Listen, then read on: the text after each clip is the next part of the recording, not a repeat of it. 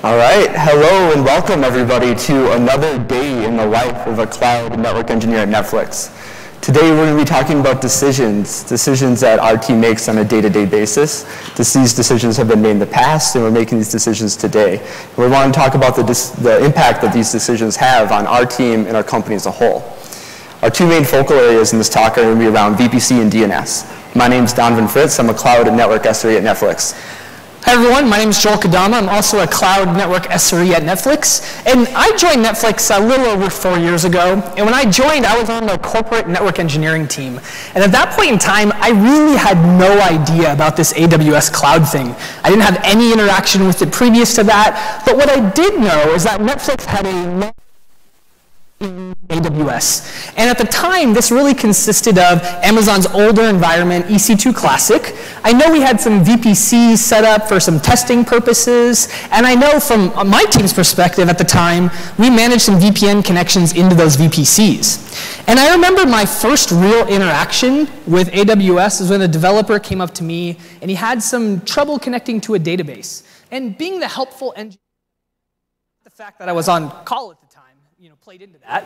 But I decided I should help him try to understand these, connectivity problems. So I jumped into the console, figured out what account this was in, figured out what region it was in, did my digging around to find out if this was a network issue. And in the end, it turned out to be a security group problem. Go figure.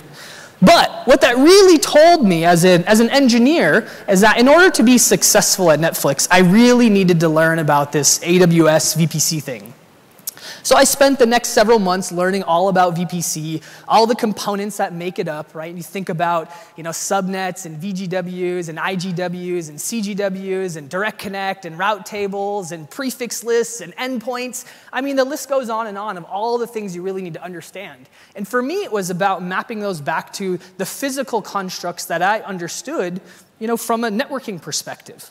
And in all of this learning, I was afforded the opportunity to join a new team that was forming, a cloud network engineering team that was really going to be focused on building a global network infrastructure for the Netflix streaming system.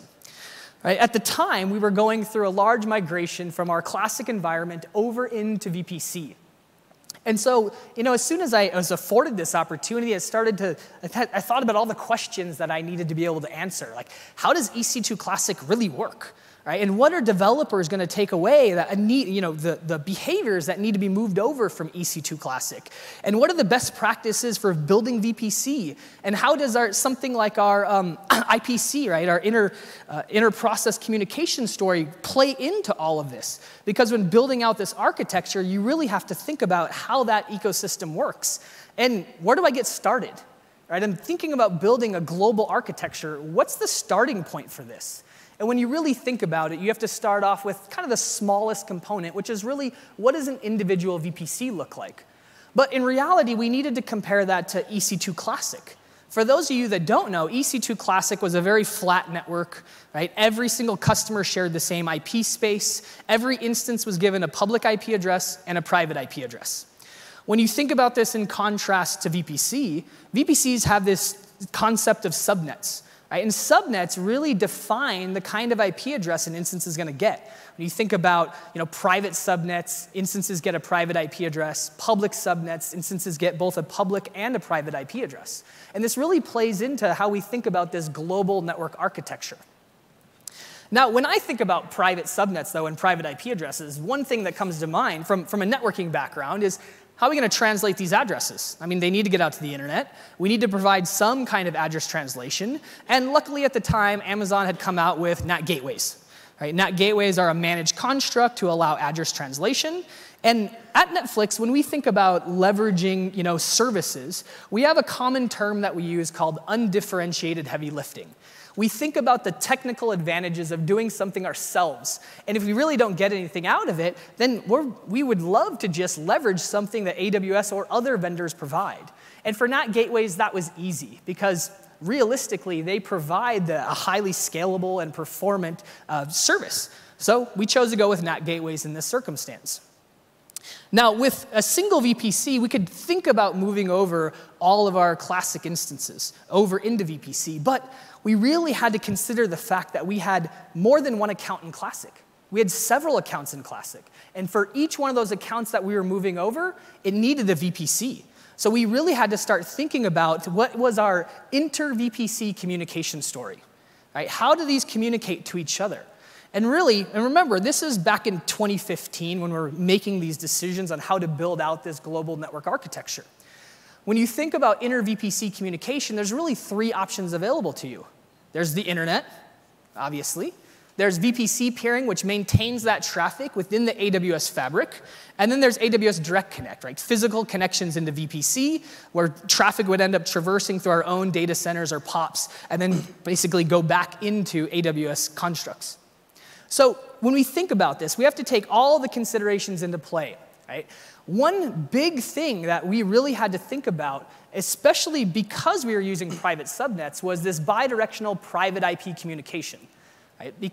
When you think about accounts that need to communicate to each other across these VPCs, we have a mechanism called service discovery. And service discovery is where applications will register to a central repository, and they register with some information. And that information is really their private IP address, and that's how other applications communicate to them. Due to the fact that we're using private subnets, we had to have a mechanism that supported bidirectional private IP communication. And when looking at these, really the internet doesn't provide that. We just talked about using NAT gateways, right, that translate addresses. But VPC peering does, as does Direct Connect.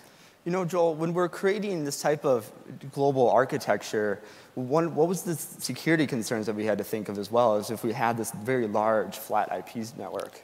Yeah, when we think about the security story, one thing that we knew that we had to maintain was the ability to use security group references. And what I mean by that is the ability to go into a security group and create a rule that references another security group attached to a different application. Right? This was important for us because our developers were accustomed to doing this. And we wanted to ensure that we could still enable their velocity when we moved into VPC. And when we think about these constructs, the only one that really supported that was VPC peering. Now, if I remember correctly, when we were making these decisions, we were really concerned about our large clusters as well. We have some really large clusters, and they send a ton of traffic. What do we have to consider there? Yeah, Donovan, when we were really considering this, we had to think about the fact that we had large applications that were, making large transactions to our data stores, right? When we have Cassandra, we have EV Cache, we have RDS databases. So bandwidth constraints were definitely a concern. And when you really think about this, right, the internet has conceivably unlimited bandwidth when you think about it. When you think about VPC pairing, you're really limited just to node communication. Whatever the bandwidth constraints are from one node to another, that's what you're limited by. Now, at the time, AWS Direct Connect really only supported a single 1 gig interface or a 10 gig interface. And so that didn't really do it for us. When you really think about all these, we made the decision to go with VPC peering. It was a pretty easy decision, and what we ended up with was this full mesh of VPC peers in region. And what this really looks like is it's similar to the EC2 Classic environment, right? A very flat network where everything has connectivity to everything else. Now, the challenge here is as we continue to grow and add more VPCs, it's dealing with the complexity of thinking about standardizing this across the board. Now, with that, a little automation goes a long way for that circumstance, and we'll talk a little bit about how we automate that. Now, but one consideration that we have to take into account, which is the ability to have bidirectional IP communication for private IPs. This really carries over when we think about moving this to the global story, right? Because in the global story, we still had services in a single region like Jenkins for integration testing and Bastions for SSH access and users that were sitting in our offices that needed private IP connectivity. And at the time, really, the only thing you could do was set up direct connects and build out your own MPLS backbone to really support this. And that's what we did. So for all the regions we operate in, we went ahead and set up Direct Connect. We then built out Fiber Ring across all of our regions and extended that to our office buildings. So now we can do service-to-service communication as well as user-to-service communication for those private IPs. Now, the one big thing when thinking about a global network, though, is the IP space you use.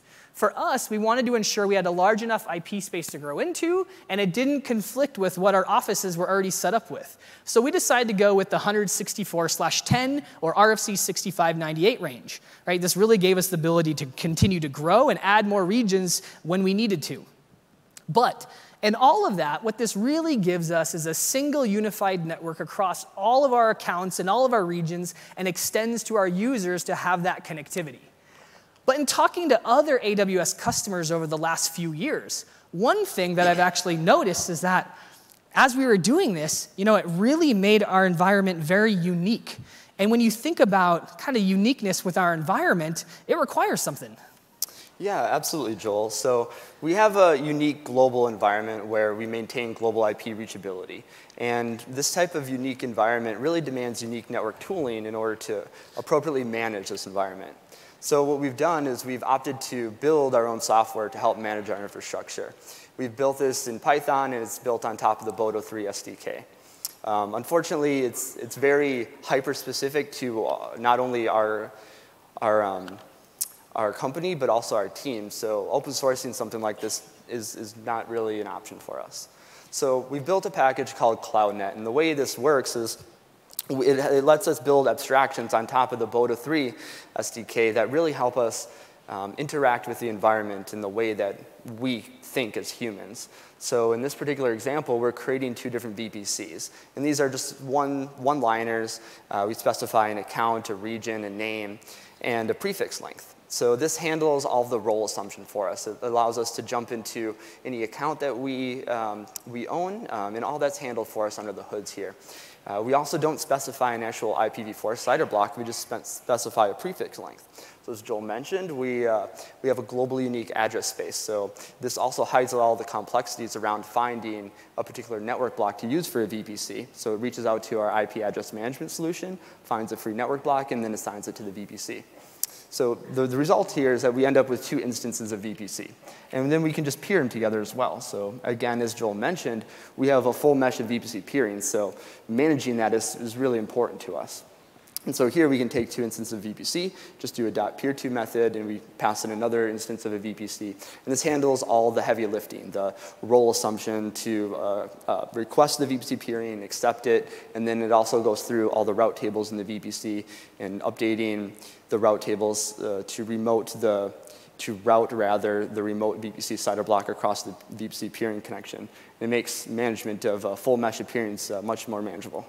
I mean, and we can even extend this abstraction to do things new, like resize a VPC. So in this case, we can actually say VPC0.resize. We can, again, just specify that prefix length of a /16. It'll go out and find the right IP block that we're going to utilize. And some of you might be thinking, like, well, all you're doing is adding a new IP block to a VPC. I mean, how hard is that? But it's really everything else that you have to think about, right? That VPC is peered to a whole bunch of other things. And so you actually have to go through every single one of those peerings and update every route table to have reachability. And not only from the routing side, but you have to think about security groups. We have thousands of security groups, and we have to enumerate through every group and every rule and see if we find a match for the existing IP block. And if we do, we have to add a match for the new IP block. Because who wants to troubleshoot something where you have half connectivity? I mean, that's really no fun. And so we ensure that we have this capability across the board, right? And this one-liner does all of that for us. Yeah, absolutely. And so we've gotten to the point now where we can start building even higher level abstractions on top of that. So we're at the point now where we declare our intention of VPC peerings within this YAML file. And once we create a VPC, we add the VPC ID in here. And we have a pipeline that will kick off, and it will run this single one-liner to standardize our VPC peerings. And this will go through and we'll add any peerings that don't exist. It will true up any that may have deviated from our intent. And it really just makes the complete management of a full mesh of peerings a solved problem for us. I like to say at this point, like moving away from a full mesh of VPC peerings is actually more work for us. And so I think this goes to show really the power of just taking this type of automation in-house and automating it yourself. So you can really get to the point where you understand the interaction with AWS versus trying to understand how to use a tool to interact with AWS. So I think that's one of the key takeaways there. Now, Joel, we've gotten to the point now where we've managed our infrastructure in such a way that it frees up our time to look at more interesting things. What else are we looking at? Yeah, thanks, Donovan. Now that we have kind of this global architecture, we have the automation to execute upon that, we have to think about other things. Like, how do we integrate new AWS features into our current ecosystem? So for example, last year at reInvent, they introduced this inter-region VPC peering. How many of you are super excited for that to come out? How many of you use it today? All right. Yeah, there's some hands out there. For us, we were very excited as well because we thought this was going to solve some of our, cross-region communication story. And when you really think about it, it would, right? Because now we could do a full mesh of VPC peers in region, and we could do a full mesh of VPC peers across region, and that would solve it. We could think about getting rid of our own MPLS backbone. But when we think about integrating this, there's a couple things we have to consider. First of all is when you consider it to the existing solution, which is AWS Direct Connect, what do we get out of it? Well, one of the nice things is that we do get network-level encryption, right? It comes for free with inter-region VPC pairing. For Direct Connect, we'd have to do that on our own. But that's not our only consideration. Yeah, absolutely. I think another consideration, if you remember back to when we were just we were going through this decision matrix with in-region VPC peering, we were concerned about these bandwidth requirements of our very large clusters. How does that stack up with cross-region? Yeah, when you think about the bandwidth constraints, the nice thing is that inter-region VPC peering extends that capability in terms of bandwidth being constrained based on the node that you're using, right? It's node-to-node bandwidth constraint. Now, AWS Direct Connect has evolved over the time, and now you can do things like a 10 by 10 to give you 100 gig of capabilities, but you still have to think about building that out across all of our regions, right? And that's still kind of a management burden, as well as just managing all the interfaces you have to set up for the Direct Connect, all the LOAs and everything there. And that's kind of a management burden, so not great when it comes to Direct Connect in that respect. All right.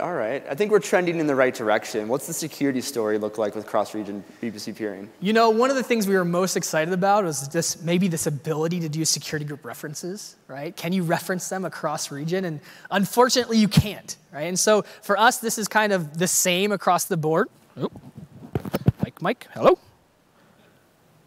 Hello? Hello? Hello? Oh, there we go. Sorry about that. Oh, went out again. I can yell. Can everyone hear me? All right. So we couldn't really do security group references, so neither of these are a real benefit for us. Yeah, absolutely. So it looks like with inter-region VPC peering, we're definitely a lot better off than we are with Direct Connect. Why not just light it up across the board? That's a great question. And for us, there was one more consideration that we have to make. And that's really around how VPC peering fundamentally works. You really have to set up a route for every single VPC peer. And when we think about this, right, Direct Connect actually gives us the ability, since we're using this 164/10 IP space, to have one route that represents all of our other regions. And we can set that route in a route table, punt it down to our virtual gateway, and have connectivity across the board to all of our other VPCs in every other region. Hello, I'm back. Maybe? Nope. Hello? Hello? All right. So the dilemma here is that when you think about VPC peers, we have to have a route for every single one of those. And we have so many routes in so many peerings in our environment that we fundamentally can't actually do a full mesh of cross-region VPC peers without continuing to push on the limits of our route tables. And when we think about pushing limits, we push limits in all kinds of ways. We not only push them for route tables, we push them for security groups, the number that we can create, the number of rules that we can create. We push them in the number of routes that can be propagated through a VGW, through like Direct Connect. We also push on things like API rate limits. And we not only think about these when integrating AWS features, we also think about these when we're integrating our own in-house features. For example, does anybody here know what Titus is?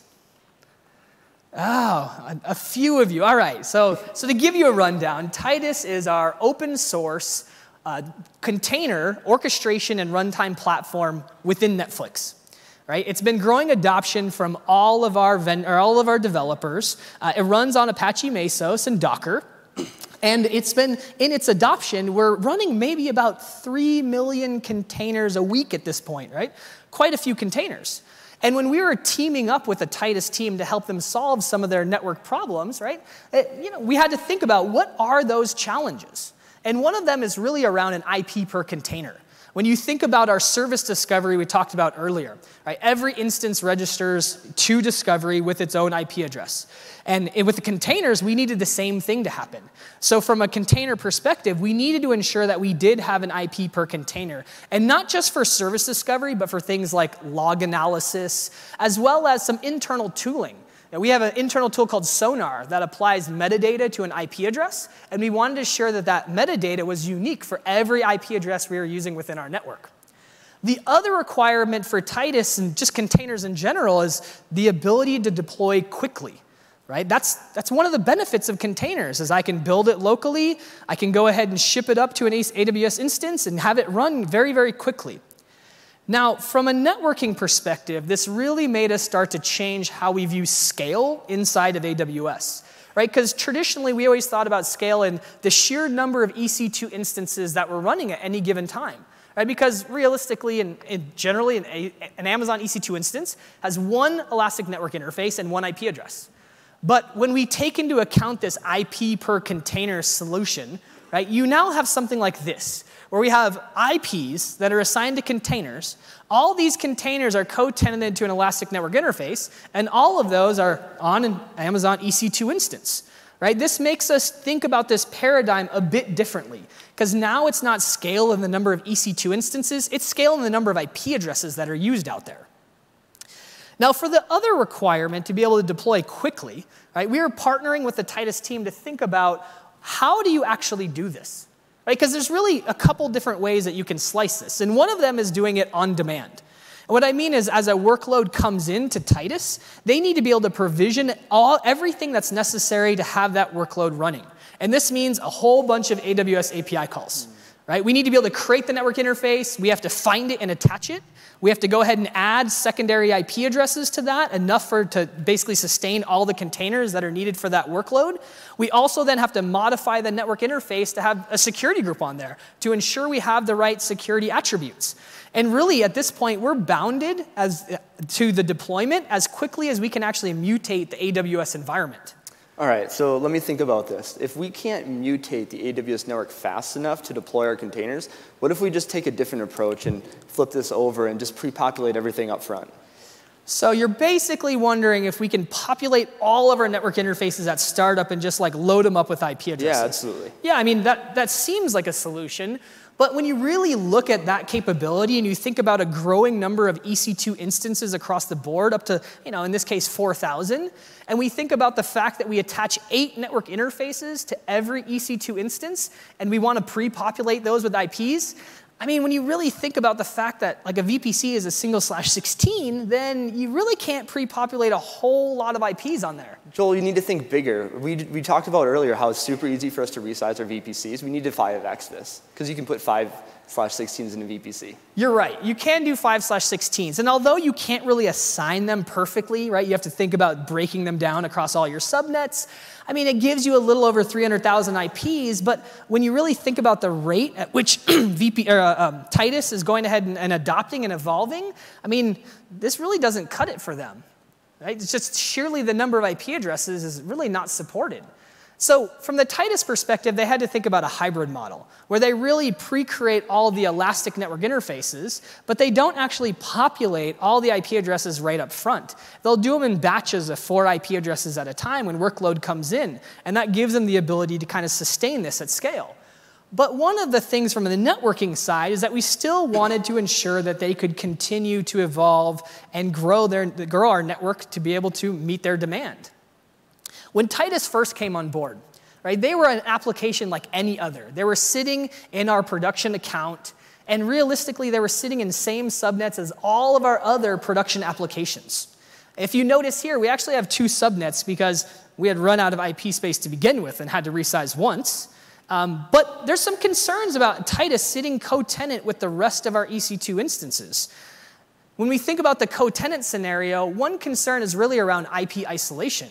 When you think about them being in the same subnets as all of our other production applications, realistically, I mean, they're using the same IP pool, which also means that that IP pool could get exhausted. So it's something we have to be really concerned about. Yeah, absolutely. So I do remember, though, when Titus was first gaining traction internally, that it was super easy for people to move their workloads from EC2 to Titus simply because they could share the security group between their EC2 environment and when they're operating a container. Yeah, that was a definite advantage here, was the ability to share security groups, right? Because in some cases, we actually have applications that run EC2 instances and Titus at the same time. And so the nice thing here being co-tenant is that you could use that same security group across both of those deployments. Okay. So is there anything we have to what are we concerned about with the API, right? I mean, we were talking earlier about mutating the Amazon API. What does that look like again in the co-tenant situation? Yeah, in the co-tenant scenario, you have to think about what this AWS API is. Remember that API rate limits are done at the account level.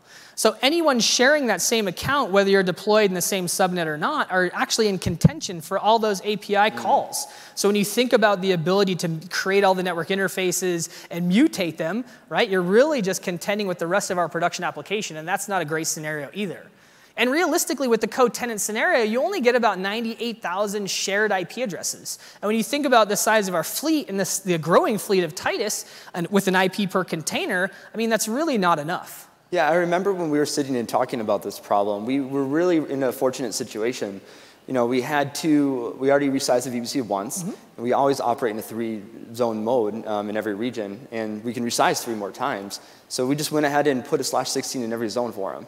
Yeah, we gave them their own dedicated subnets, and what that really did is open up the fact that they had IP isolation. They were using their own subnets, so they weren't going to actually exhaust IPs for the rest of our production fleet.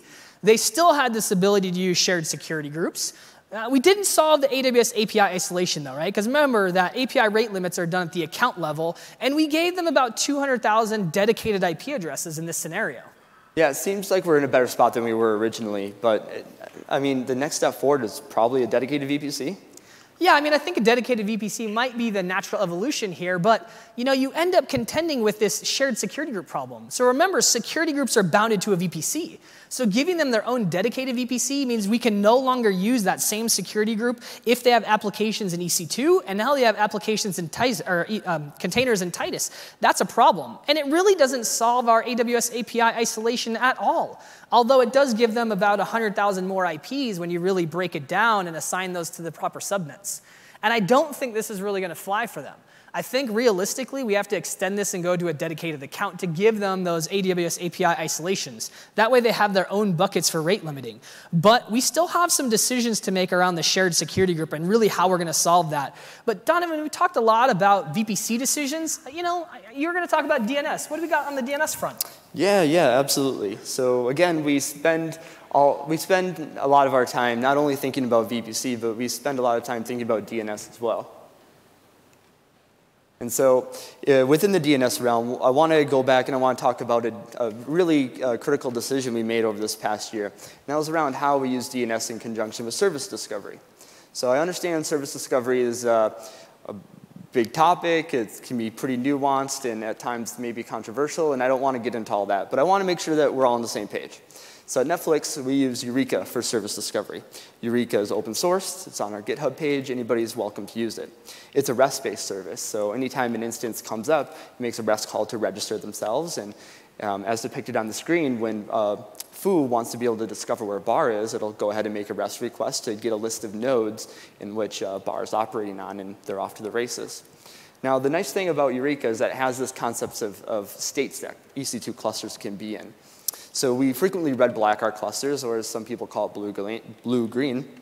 And Eureka has the ability to just flip that state of clusters in very quickly from in-service to out-of-service. The whole time, Foo is able to satisfy its request and be able to figure out the current in-service version of bar. Now, the frequent question that we've had for a long time, and it predates my time at Netflix, is how can we use DNS? We don't want to use a REST client. We're using a web browser. I want to be able to just type in a host name. And so to solve this problem, what we've done historically is we've just synchronized all this data into a Route 53 public hosted zone. So by using a common naming format, we send and synchronize the state that Eureka has in terms of what's in service and out of service in the world, and we create records inside Route 53 to solve this DNS requirement. Now, over time, this has become problematic. We're now at a state where our environment has become large enough that this synchronization process is a problem. We have a ton of more microservices. We have a lot of changes, especially with Titus. IPs coming and going all the time. We're simply at this spot where we can't mutate a Route 53 public hosted zone fast enough. And so again, we're at a critical decision where we want to figure out what we can do in this situation. Now, our team doesn't manage Eureka internally, but we like partnering with other teams, and we sat down with the team that manages it, and we got together and we tried to figure out what can we do about this problem. So anytime we want to make a decision and try and move forward, I think it's helpful to go back to a decision matrix and figure out what are we actually trying to solve for. So in this particular case, our existing solution does a great job at auto-removing stale DNS records. It also has the great in-service, out-of-service capability that we've come to know and love. But again, the problem is we simply can't mutate the Route 53 public hosted zone fast enough. You know, Donovan, yeah. I talked to AWS about this. Okay. As we often do to figure out if there's any solutions we can use out there. And they said, let's look at this route, this auto-naming service, the Route 53 auto-naming. And it does something very similar where it'll create DNS records for instances that are coming up. But when you really stack this up to kind of the criteria here, it doesn't remove auto-stale DNS records. So we would still have to kind of do that on our own. Okay. And it doesn't know anything about our own internal discovery. So out of service would have to be our own hook. Now, being an AWS service, though, it has its own rate limits. So the benefit there is that, those rate limits are much higher than what we as a customer have. But in the end, I just don't think that I don't think it's going to fly. Yeah, unfortunately, we're not always able to leverage an Amazon service the way that we'd like to. And in this particular case, this is a problem that we're currently experiencing, and it's actually impacting some of our internal applications. And people are coming to us, the on-call people, the team that is supposed to be the managers of DNS at Netflix, and they're having these problems, and we really need to solve this today. And so what we did is we thought of, hey, we can build something in-house to solve this problem. So we created a DNS layer on top of Eureka, aptly named Eureka DNS. This is a little bit laggy. The clicker's not working? Let's go forward, yeah. Okay, we'll just go here. So historically what we've done is, again, we synchronize this into a Route 53 public hosted zone. So our thoughts in what we did in this scenario was we simply swapped that Route 53 hosted zone to a set of authoritative name servers that we own and operate. So in this particular case, it doesn't really matter who's servicing the DNS request. DNS is your contract, and as long as you're satisfying that contract, you can really operate any sort of authoritative name server you want. So in this particular case, we no longer have an actual common DNS zone that you would typically think of. We're simply taking a DNS request and we're synthesizing the response based on data that we have in Eureka at that point in time. Wait, Donovan, you're telling me that we're going to build our own authoritative DNS servers in AWS? I'm not telling you that we're going to. I'm telling you that we did. All right, all right. Okay, so anytime, and that's the great thing about EC2 is you can really build whatever you want. But for something like an authoritative name server inside of EC2, you need to just think about what it actually takes to accomplish your task. And so we go back to our decision matrix again, like what do we need for an authoritative name server? We need static IPs. We need IPv4 support. We need IPv6 support. And obviously DNS is UDP, so we need UDP support. All right, I got it. How about we use network load balancers to be able to service this? The NLB was released at AWS last year. So let's think about this. An NLB supports static IPv4 addresses. They're static. But it comes up a little short on the v6 story, and obviously no UDP support, so that's a clear non-starter. Yes, if only they supported UDP. Okay. If only. What about an elastic IP address? I think an elastic IP will work. Okay, an elastic IP. So an elastic IP, it assigns directly to an instance. I'd call it a primitive. And since you assign it to an EC2 instance, you can operate whatever IP protocol you want through it. But by definition, they don't support IPv6. And hold on, before you say it, I'm not going to let us do something without supporting IPv6. Okay, you and the IPv6. All right, let's see. I like the elastic IP, though, but what if we just create an elastic network interface, we assign that elastic IP to it, and then you can have your IPv6 address? All right, I think that'll work. So now we can attach this to an EC2 instance. So we can operate whatever IP protocol we want. We get both V6 and V4 support. And I think we have a winner. Yeah, but what about the high availability story? I mean, it's a bit of a challenge, right, to use a single elastic network interface. Yeah, we definitely have to take a little bit more care in how we actually deploy this internally, right? So let's think about how we do this. So what we've done is we've gone ahead and pre-created all these static ENIs. The static ENI will have V4 address, V6 address, and it'll have the appropriate security group to allow UDP traffic in. And so now when we deploy an EC2 instance, it'll go through a discovery process. And then in that discovery process, it finds the ENI, attaches itself to it, and then it's able to service DNS requests that come into that IP.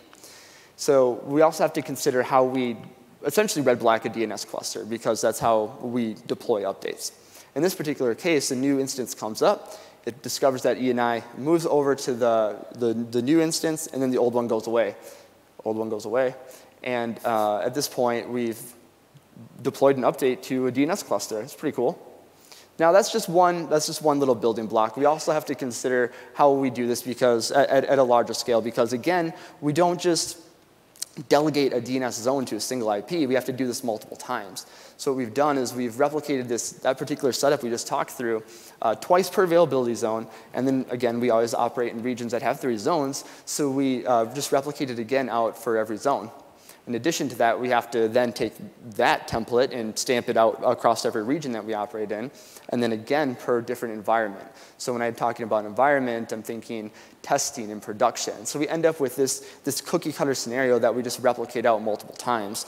And one of the really cool things about this is that your DNS namespace gets very, very well structured, and something that I like to call a DNS delegation hierarchy.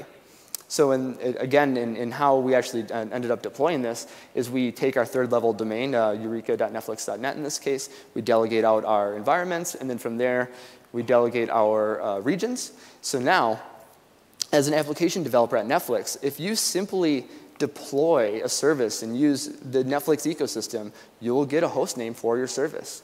And so the great thing, again, about this is that it's really rigidly structured in terms of your namespace for your DNS hostname. And I think that's another really powerful concept that anybody can use, even if you're not doing exactly what we're doing here. If you take care with your DNS namespace and you structure it, and you don't have to structure it exactly like this, but if you put enough foresight into there to structure it, you end up in a really cool scenario. So now for us, what we can do is we can flip between different stacks of our deployments. So you can simply change the region name and the host name to go from one region to another. You can check out your test and your prod versions by simply changing a token in the host name. It's really cool. Yeah, Donovan, this is a very interesting solution to a problem we had.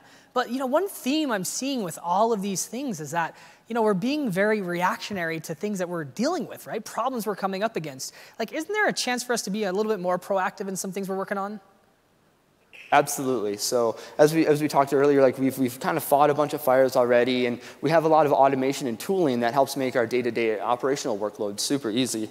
And it kind of frees us up to be able to think more proactively about things that we want to work on. And within DNS, there's definitely an opportunity to do that. And what we've identified for an opportunity is around DNS steering. So when any one of our 137 million users around the world open up their web browser and they want to watch Netflix, they type www.netflix.com. And we have to, at the DNS level, steer them to one of our 3 regions that we operate in. Now, from a serviceability perspective, it doesn't really matter what region we send you to, because on the back end, we replicate all your bookmarks, your profile, all that good stuff across all 3 regions, so we can service any customer from any region. What we've done historically, though, to solve this problem is we've used geography. So GeoDNS, as it's commonly referred to, we have a static hand-tuned policy where we map particular geographies of the world to our AWS region, and we're off to the races to kind of solve this problem.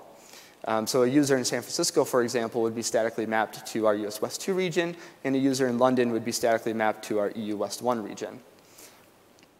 And this ends up having a big impact on how each region's receive, the traffic that they receive from our customers. So what we're looking at here is a request rate per region as a percentage of our global request rate. And each region is broken out to their own color. We have the percentage of requests on the left-hand side, and this is over time, and we're looking at a one-week time span. Now, if we did load balancing with GeoDNS perfectly, or just DNS in general perfectly, we would end up with this perfect balance at 1/3. So in theory, the best we could ever do is 1/3 distribution between our 3 regions.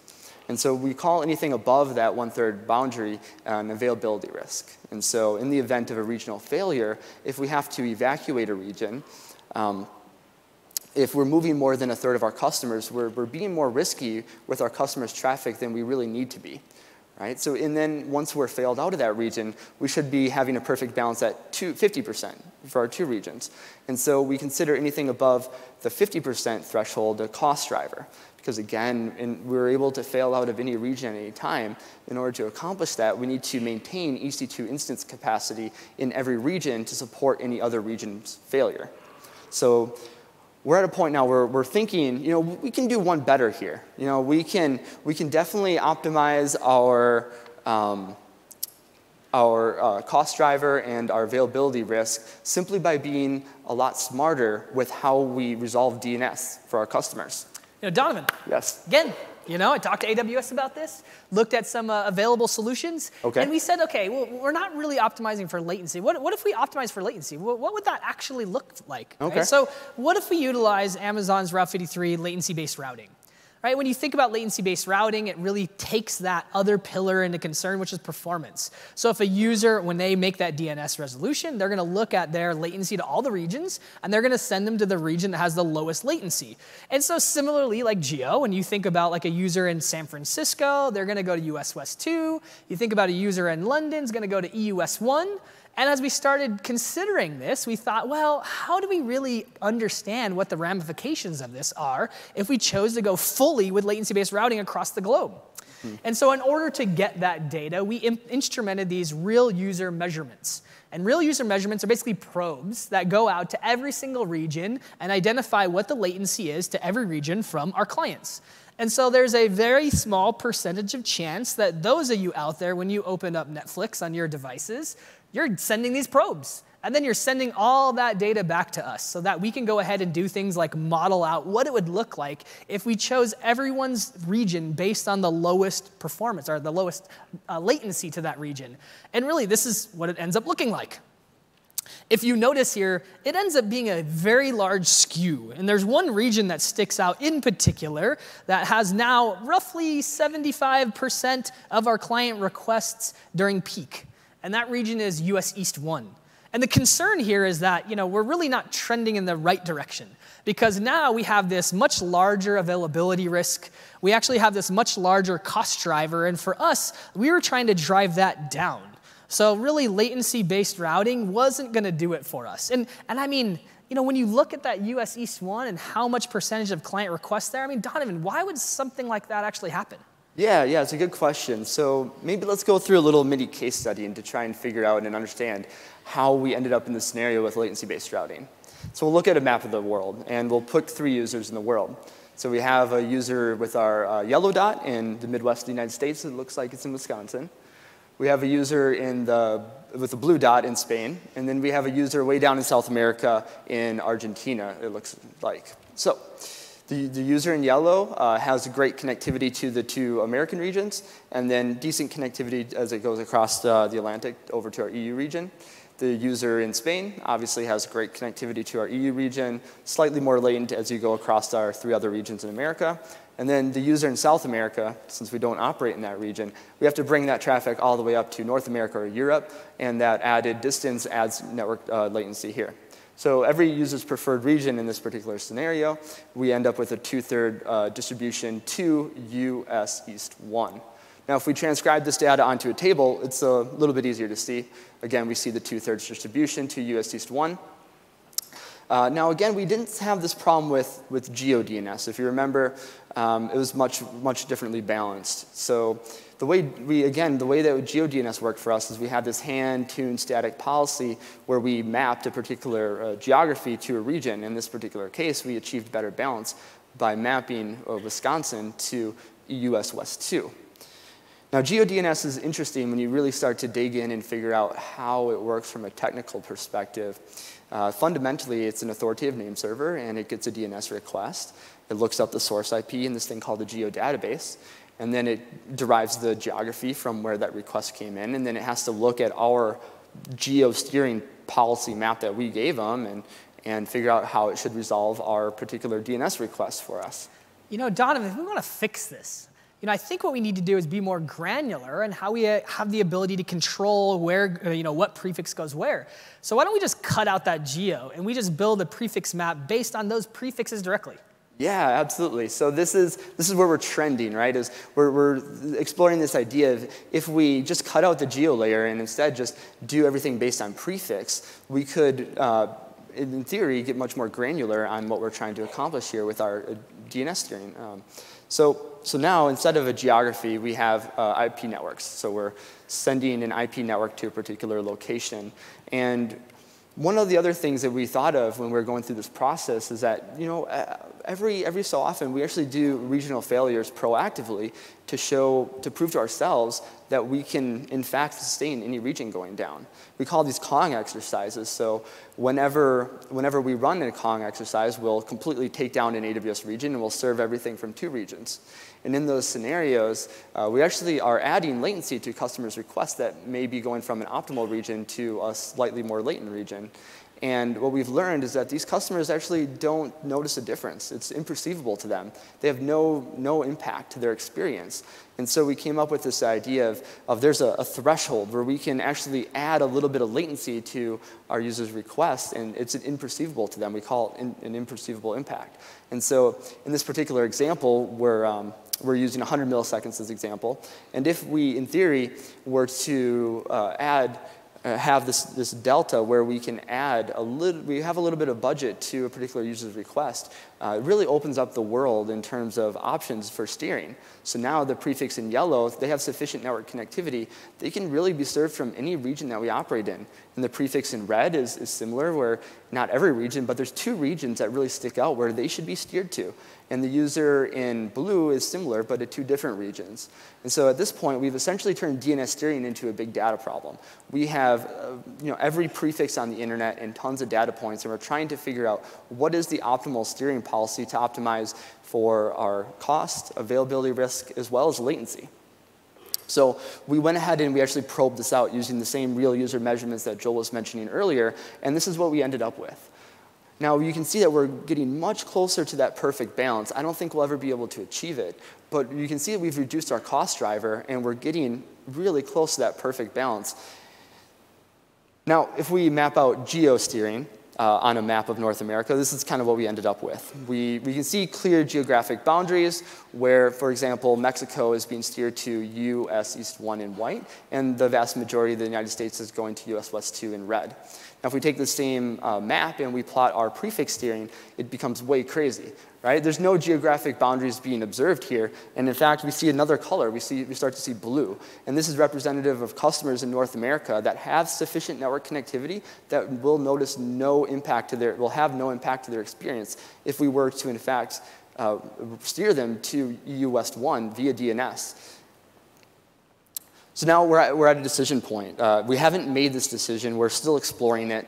And we want to figure out what we can do with this data. We would love to be in a situation where we could simply provide this type of data set to Route 53 and have them operate the authoritative name servers and have the contract, the data that we send to them, such that they would respond to our DNS requests based on what we provide with this data.